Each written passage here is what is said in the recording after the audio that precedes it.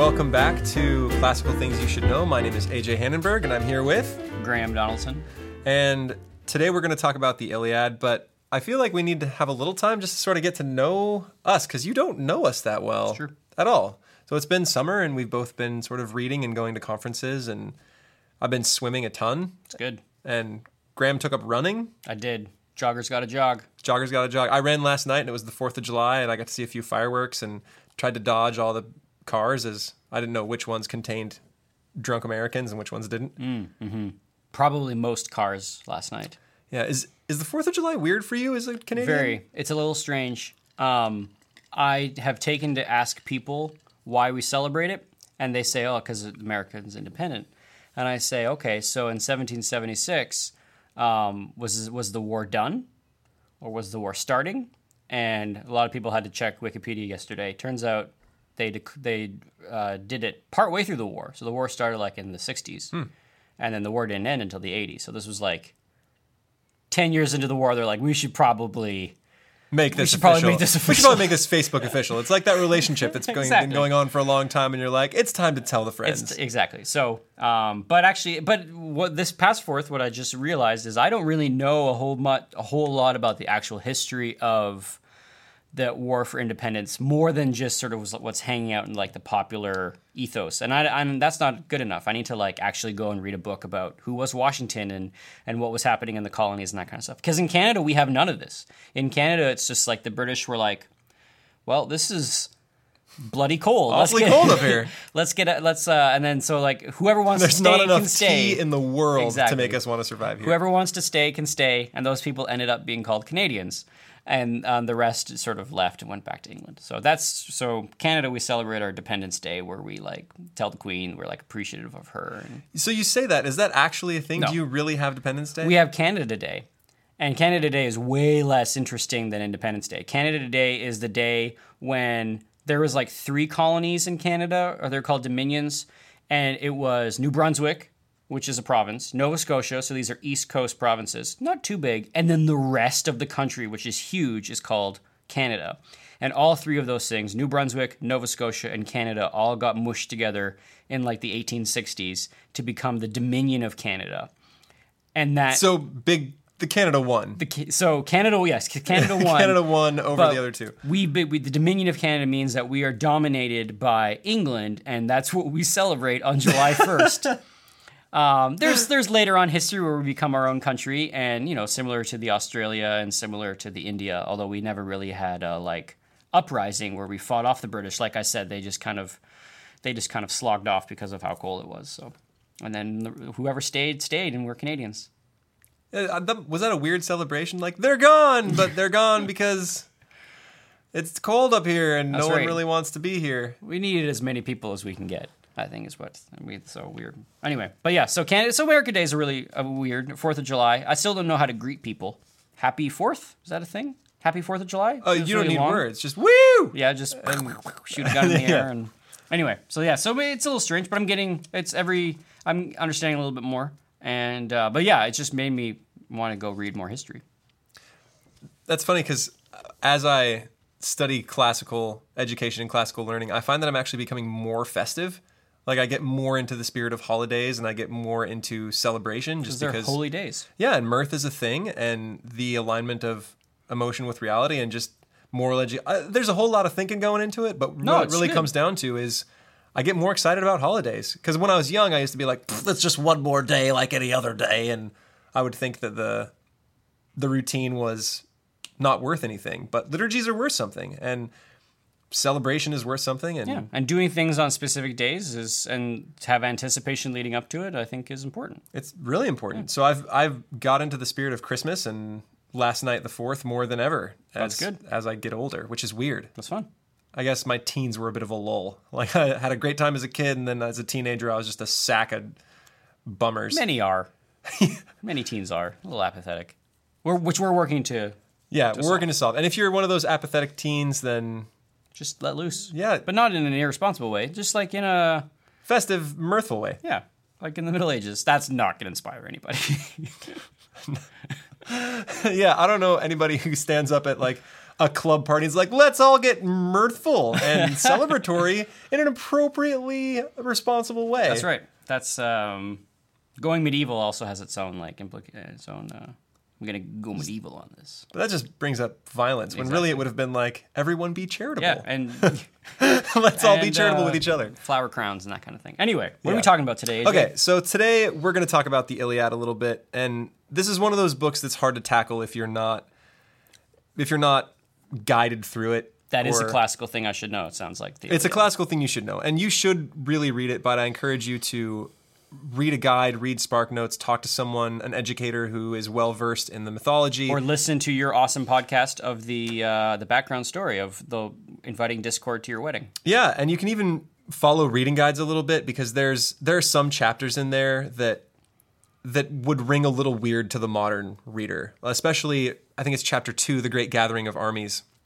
They just list a whole bunch of men and then the men under them. And their boats. And their boats. And all of these men are going to die, and it is a waste of your time to the modern reader typically, but to the ancient reader, this would be people we know. It'd be like, or at least people from where we are. And so it'd be a bard coming to my town and telling a story, and he would put in people like George Washington and I know that guy. Yeah, and Beyonce and my grandfather, and I'm like, I know all of these people. It's fantastic, and it would hit the audience in a different way. Is it like when the rock and roll band is like, "How are you doing, Cleveland?" And we're like, "We're in Cleveland. He knows Cleveland." Yeah, we all get really excited. It was the same sort of thing, but to the modern reader, it seems awfully strange to spend a chapter on it, right? So things just ring a little bit weird if you don't have a little bit of guidance. And so a little bit of guidance is what I'm going to try to give you today. And I'll give you a basic synopsis of the book and then a little bit about chapter 22, which I have my own ideas about. So the basic story of the Iliad, and it happens near the end of the war. I think it's in the 9th or 10th year of war. I should probably know that, but it's right at the end. I think it's the 9th year. Which is hilarious that in the ancient world that's considered like a long war. And nowadays we're like, that's pretty par for the course. Yeah.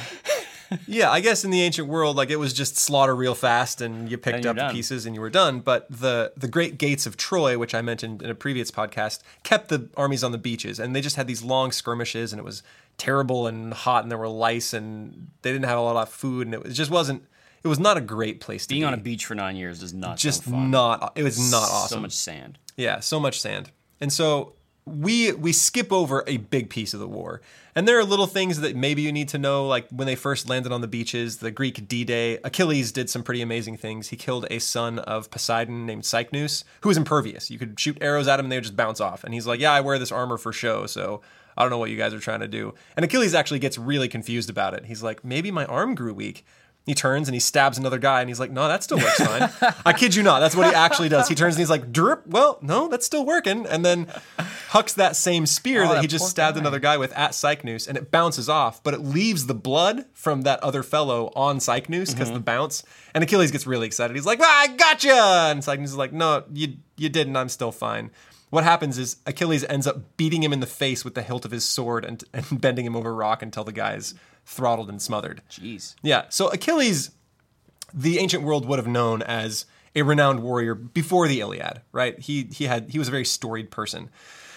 But there was a prophecy about him, and the prophecy was if he goes to Troy and becomes glorious, if he gains glory, he will die young, right? His glory comes hand in hand with his death. And if he doesn't, then he'll live a long, peaceful, but anonymous life. Right? He can go home, he will have a happy family, he'll have a wife, he'll be relatively successful, but he will go down with no glory. So, glory in death or anonymity and happiness is kind of his choice. So at the beginning of the book, and here's the basic synopsis, King Agamemnon and Achilles get into a little bit of a tiff. And they make Agamemnon give a girl back that he had stolen for a prize. I'll try not to go into too many details here.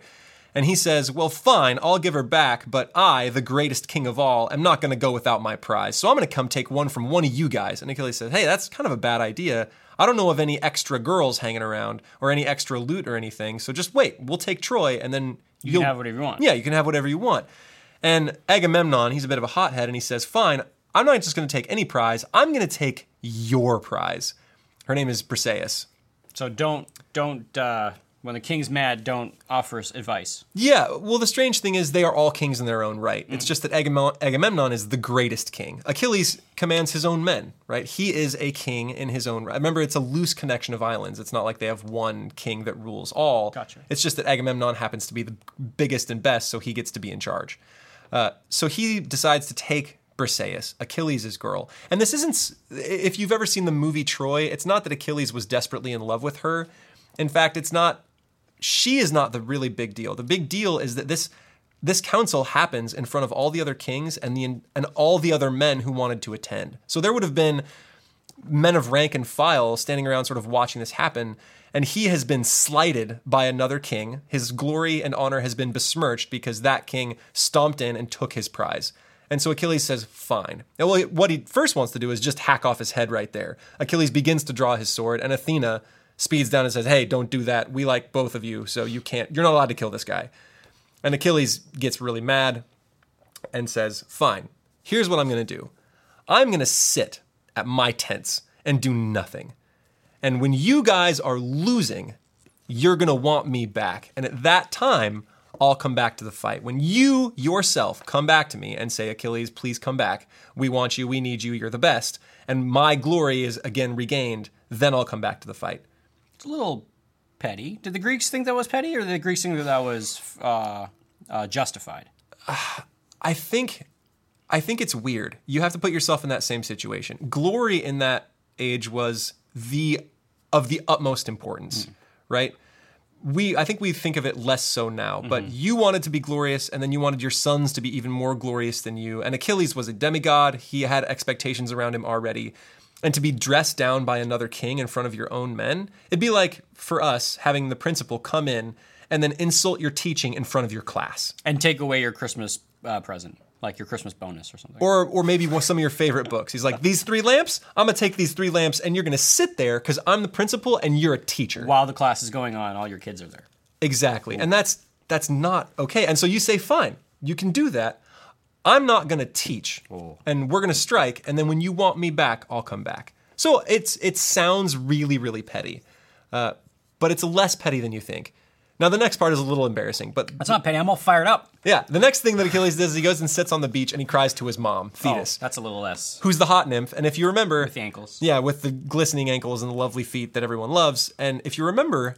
Zeus has a bit of a thing for her. Oh, that's right. Remember? Mm-hmm. That's why he had to marry her off. And so she goes up and she asks Zeus. She says, hey, Zeus, can you do me a favor? Because Achilles says, Mom, they're so mean to me and they took my prize and it's so bad. He actually does cry. And so she says, it's okay, honey. And this is probably a bad example of motherhood. She should have said, sit here and eventually they'll get it back. But she does whatever her son requests. So she goes up and she says, Zeus, will you please make the Greeks lose? And that's where my students seem to think that Achilles crosses the line, and he prays for the deaths of his own team. But he didn't. The mom did.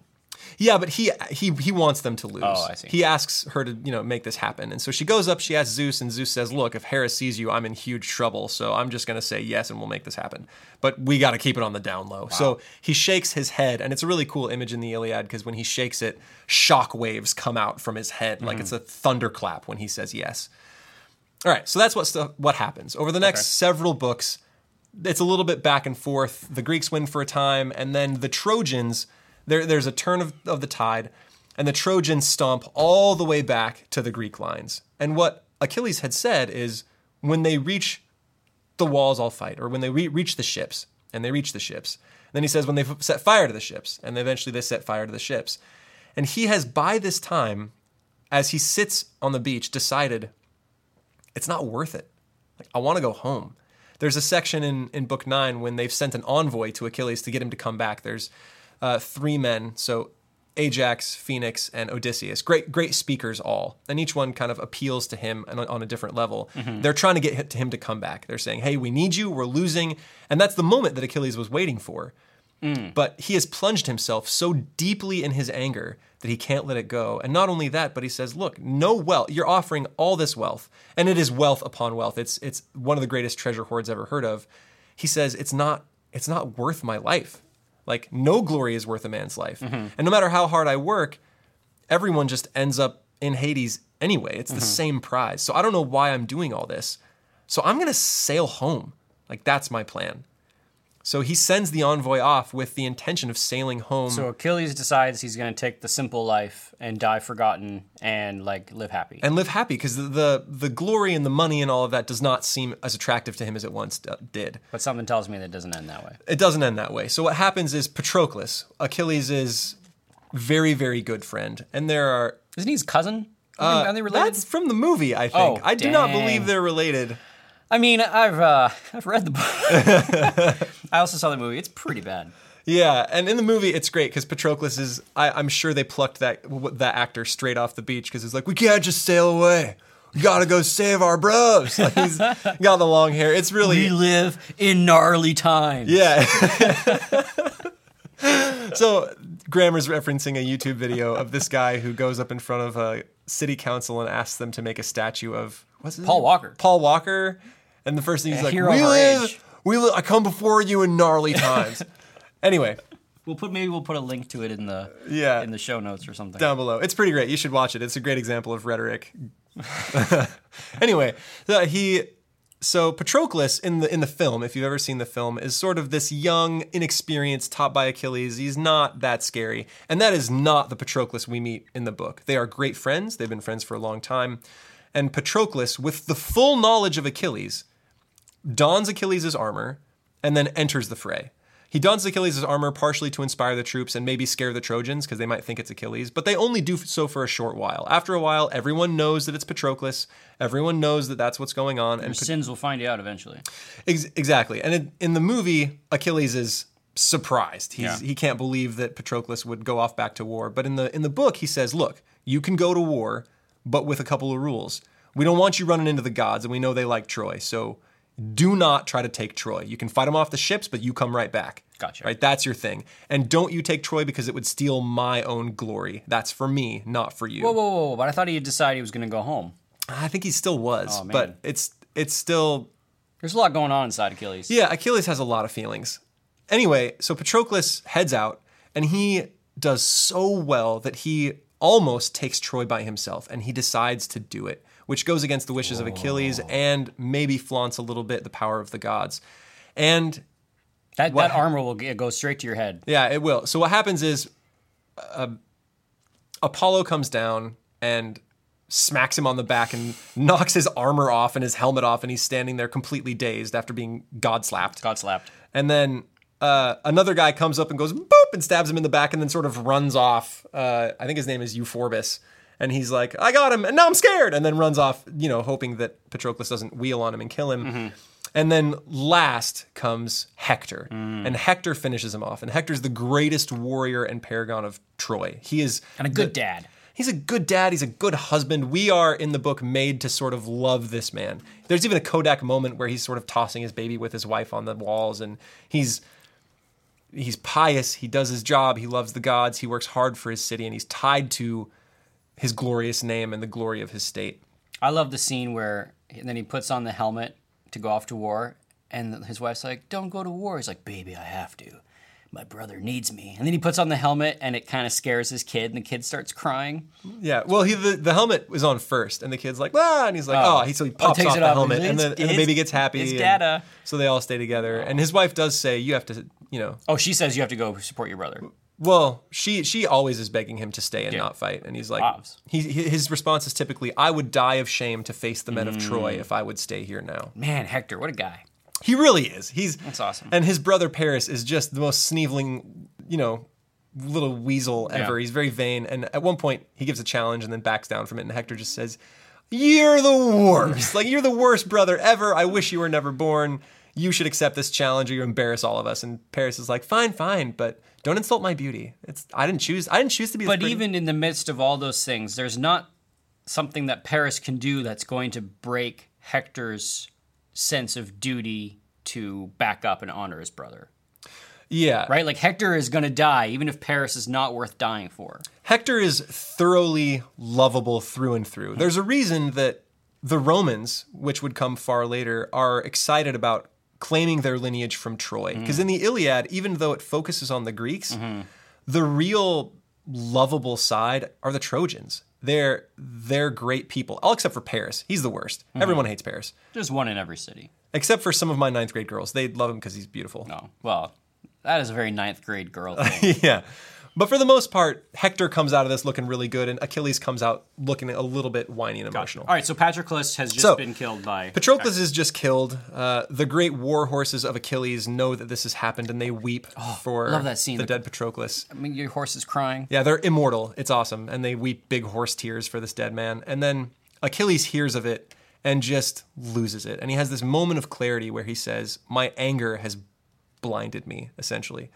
This anger and this strife has brought such ruin upon my brother and upon myself and upon all of these people.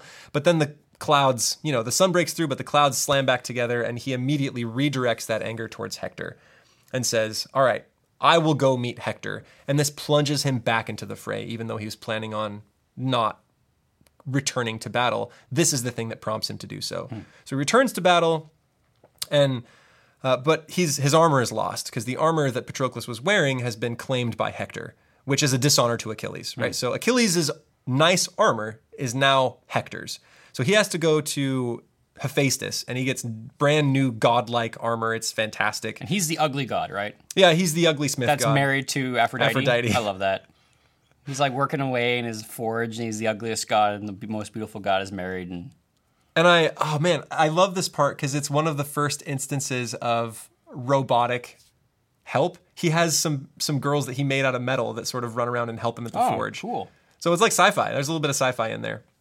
Anyway, they go to the forge.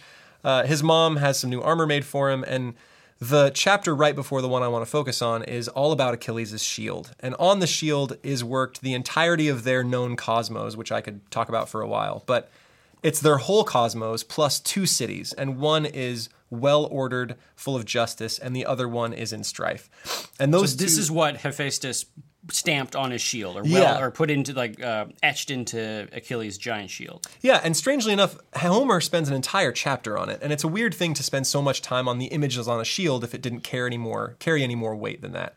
So he works all of these images into it, and there's people dancing, and there's a harvest festival, and there's... Presumably in the Happy City. Yeah, and there's justice, and there's a marriage, and there are all of these things happening on his shield. And so it has not only the universe, but 2 cities. And these 2 cities reflect Troy, the well-ordered and peaceful city, and Greece, which is a city always at strife. So these 2 cities are surrounded by the cosmos, and so it's like the entirety of the known world, all of it worked into Achilles' shield. So you have like the healthy way of living, the way that humans ought to live with one another, and then you have the discord way of living, the way of living that is all messed up and twisted around. Yeah, I'm not sure I want to read too much into the juxtaposition there. What's more important is that they reflect the 2 cities. And that when Achilles re-enters battle, that shield gets slung on his back. So on Achilles' back rests the entirety of the known universe. What happens in this next chapter will determine the fates of these 2 cities. Gotcha. Right. So he re-enters the battle, and he goes to the walls and he starts hollering for Hector, and Hector, sorry, I'm thinking the movie. So Hector stands out in front of the walls, awaiting the arrival of Achilles. And Achilles comes on like the morning star. He is all glory, which, remember, the moment Achilles chooses glory, it comes hand in hand with his death. And Achilles knows this. He knows that this moment is essentially his suicide. So he comes on, and Hector has sort of this crisis of self. He's standing there, and he thinks, maybe I could go back in the walls. Well, no, I can't, because I would die of shame, right? So he's married to his own glory in a way. And then he thinks, maybe I can reason with Achilles. Maybe I can set my stuff down and say, you can take Helen, and that's fine, and we'll carve her up, and we won't hide anything, and you can take any loot you want, just leave our city. Carve her up? Carve up the wealth of Troy. Oh, gotcha. So take Helen and carve up the wealth of Troy. That came out weird. It's getting a little like a Book of Judges here for a second. Sorry, yeah. There's a lot to keep in my head. So he thinks that he can reason with Achilles, and then he looks at Achilles and he's like, oh, no, never mind, that's not going to work. And he is so shaken by the picture of the oncoming Achilles in all of his glory that all he can do is run. So Hector runs? Yeah, he runs. Oh, jeez. He runs 3 times around the city, pursued by Achilles. And Achilles keeps him from going close to the walls, keeps him from running back to his friends, and makes sure that the Greeks don't take pot shots at him when he's running around, because he wants Hector for himself. He wants this glory. And the gods say, should we save him or should we let him die? And Zeus's scales come up, and Hector's is overweighted, and it's decided that Hector has to die. So they take their support from him. Apollo was helping him run. And then Athena goes down to trick him into turning around. She pretends to be one of his brothers and says, hey, I'm here to help you. Let's fight this guy together. And he says, all right. Hey, sweet. And he turns around, thinks he has a brother at his hand, and decides to fight Achilles. And there's some words exchanged. And Hector throws his spear and doesn't get him. Achilles throws his spear, also a wasted shot, but Athena passes the spear back to Achilles. So Achilles has his spear returned while Hector is essentially defenseless. So what has happened to Achilles' old armor at this point? So Achilles' old armor is being worn by Hector. Thanks for bringing that up. So Hector is donning Achilles' old war gear, which, if you know soldiers, their war gear is almost like their hands, right? It's a big part of their person. So the last image is Achilles jumping and descending like a hawk on Hector, and because he knows his own armor, he knows the weakness, and he jabs his spear and finishes off Hector. And then it gets really dark, and Achilles and his buddies start maiming Hector's corpse, which is incredibly shameful, even in that time period. Well, they drag him around behind a horse. Well, they stab him a bunch first. It's pretty bad, and then they drag him around behind a horse. So the Discord City won. So the Discord City wins, and they ransack Troy. It's kind of tragic. But what I talk about with my students when I talk about this chapter is some of the symbolic significance here. And I haven't read this anywhere else. This is my own conclusions about the chapter. So take this with a grain of salt, I guess. But if you step back, say 300 yards, when you see Achilles and Hector fighting, what you see is old Achilles, right, in his old armor, versus new glorious Achilles. And the new glorious Achilles is one that is married to his glory and his own death, right? And the moment when he kills Hector, the very moment when that spear takes Hector out, he is killing off his chance for a wonderful, peaceful life with a family.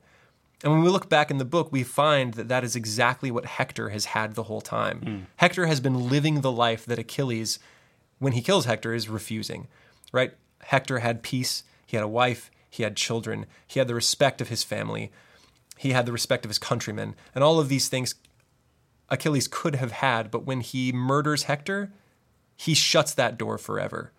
And so really, what we see in this chapter is a microcosm for the whole of the Iliad.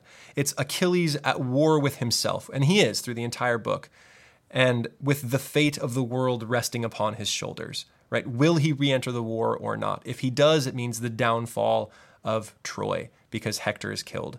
If he doesn't, then he will live in anonymity by himself, being non-notable, but being incredibly peaceful. And so that's what's happening on Achilles' side. When he kills Hector, he's essentially killing the opportunity for that life. He's killing himself, the old Achilles. And when Hector meets Achilles, it's his own glory that kills him, right? He could have re-entered the walls, but it was the possibility of shame that kept him standing outside of them, right? I would die of shame to face the men of Troy. And so when he steps back inside the walls, when he refuses to step back inside the walls, it is his own thirst for glory that kills him. And if Achilles is the representation of glory, if he is glory incarnate, then it is glory that kills Hector ultimately, or the thirst for glory. So, like I said, in that we see a microcosm of the book. Hector and his end come because he is married to and overcommitted to glory, probably. And Achilles solidifies and seals his own fate the moment he kills Hector. And it shows that he is at war with himself, as he is in the entire book. And so for me, book 22 is probably the most important book of the entire Iliad, right? It has everything in miniature. Cool. That's awesome. So the shields of Achilles, I know, is like a big symbol that gets carried forward in lots of different stories and poems. In fact, one of my favorite poems by W.H. Auden is called The Shield of Achilles, and he's writing in the midst of sort of when Europe is overrun by fascism, and he's rethinking what the shield would look like, and he's looking at, and he's describing the city of Discord. That's kind of, he's describing fascist Europe at that time, and he's got this sort of scary sense that hopefully this sort of discorded way of humanity organizing itself does not win, but he's sort of concerned that it's going to. It's an awesome poem, but that feels like a very loaded imagery of this shield that sort of doesn't have much. I mean, you can pick it apart, but kind of like last podcast, you also kind of just need to contemplate it. Just let this idea of this sort of overarching metaphor, it has so much weight. And the more that you read the book and sort of understand and know the hearts and minds of these characters, the more that symbol can, or that metaphor can kind of be a rich thing. Yeah, and that's why the Iliad is so rich. It's not because there is a puzzle to unlock once. It's that all of the characters are eminently human. And if you let them sort of dwell for a while, each becomes both an example and a warning. Helen is a woman beset by her own beauty and abused by that sort of danger. And we've all met girls like that. And I know exactly how that feels. It's a curse. And then Hector is the dutiful older brother who has like a doofus younger brother. Yeah, and maybe gives too many concessions to him. If he would have killed Paris straight away and given Helen back, how many lives would have been saved? It's true. And then we have Paris, who is overcaught in his vanity and loves women too much and is not responsible. And Achilles being one of the most complex, right? He's plunged into grief and anger and then eventually supersedes it and then is bound to his fate in a complex way. He is both an example and a warning in several ways.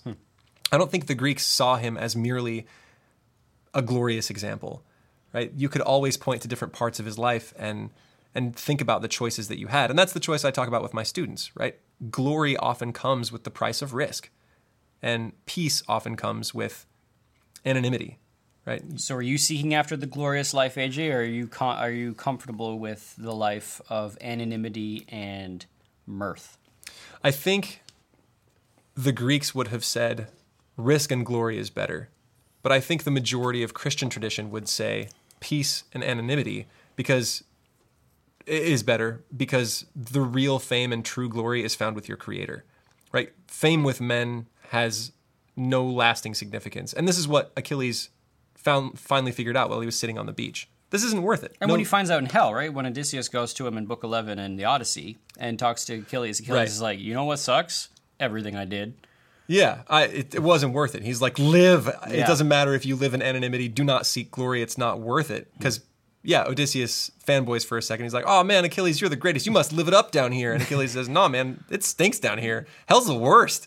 It's just sad and dusty, and everyone's a wraith, and it's horrible. You should, cling to life while you have it, even if you're a slave. The really arresting line is, I would rather be a slave of a man on earth than king over all the breathless dead.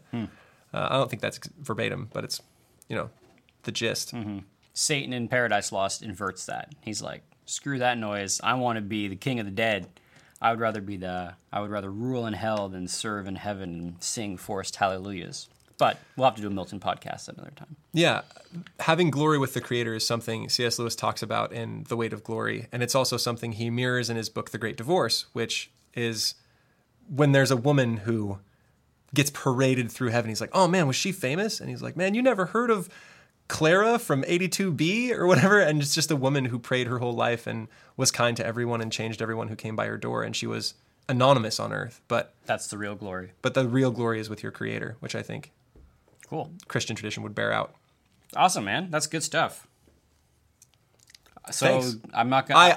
I wrote the whole. No, but you unpacked it or you presented it. I'm gonna stop my glory seeking ways and seek to live a quiet and unremarkable life.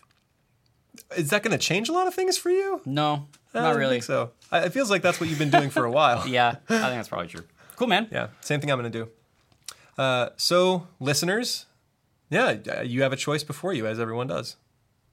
Glory and risk, or anonymity and peace. And don't let rage overwhelm you. Yeah, and if you're going to go into battle, you should at least have some sweet-looking armor. Yeah. And a backup pair, apparently. Yeah, and a backup pair. Backups are important. All right, that's it for us. This is Classical Stuff You Should Know. I'm AJ Hannenberg. And Graham Donaldson, signing off. Yeah, if you want to send us some emails, we'll put the link somewhere that you can find it. Yep. And we'll try to answer as many as we can. Cool. All right, thanks, and see you next time.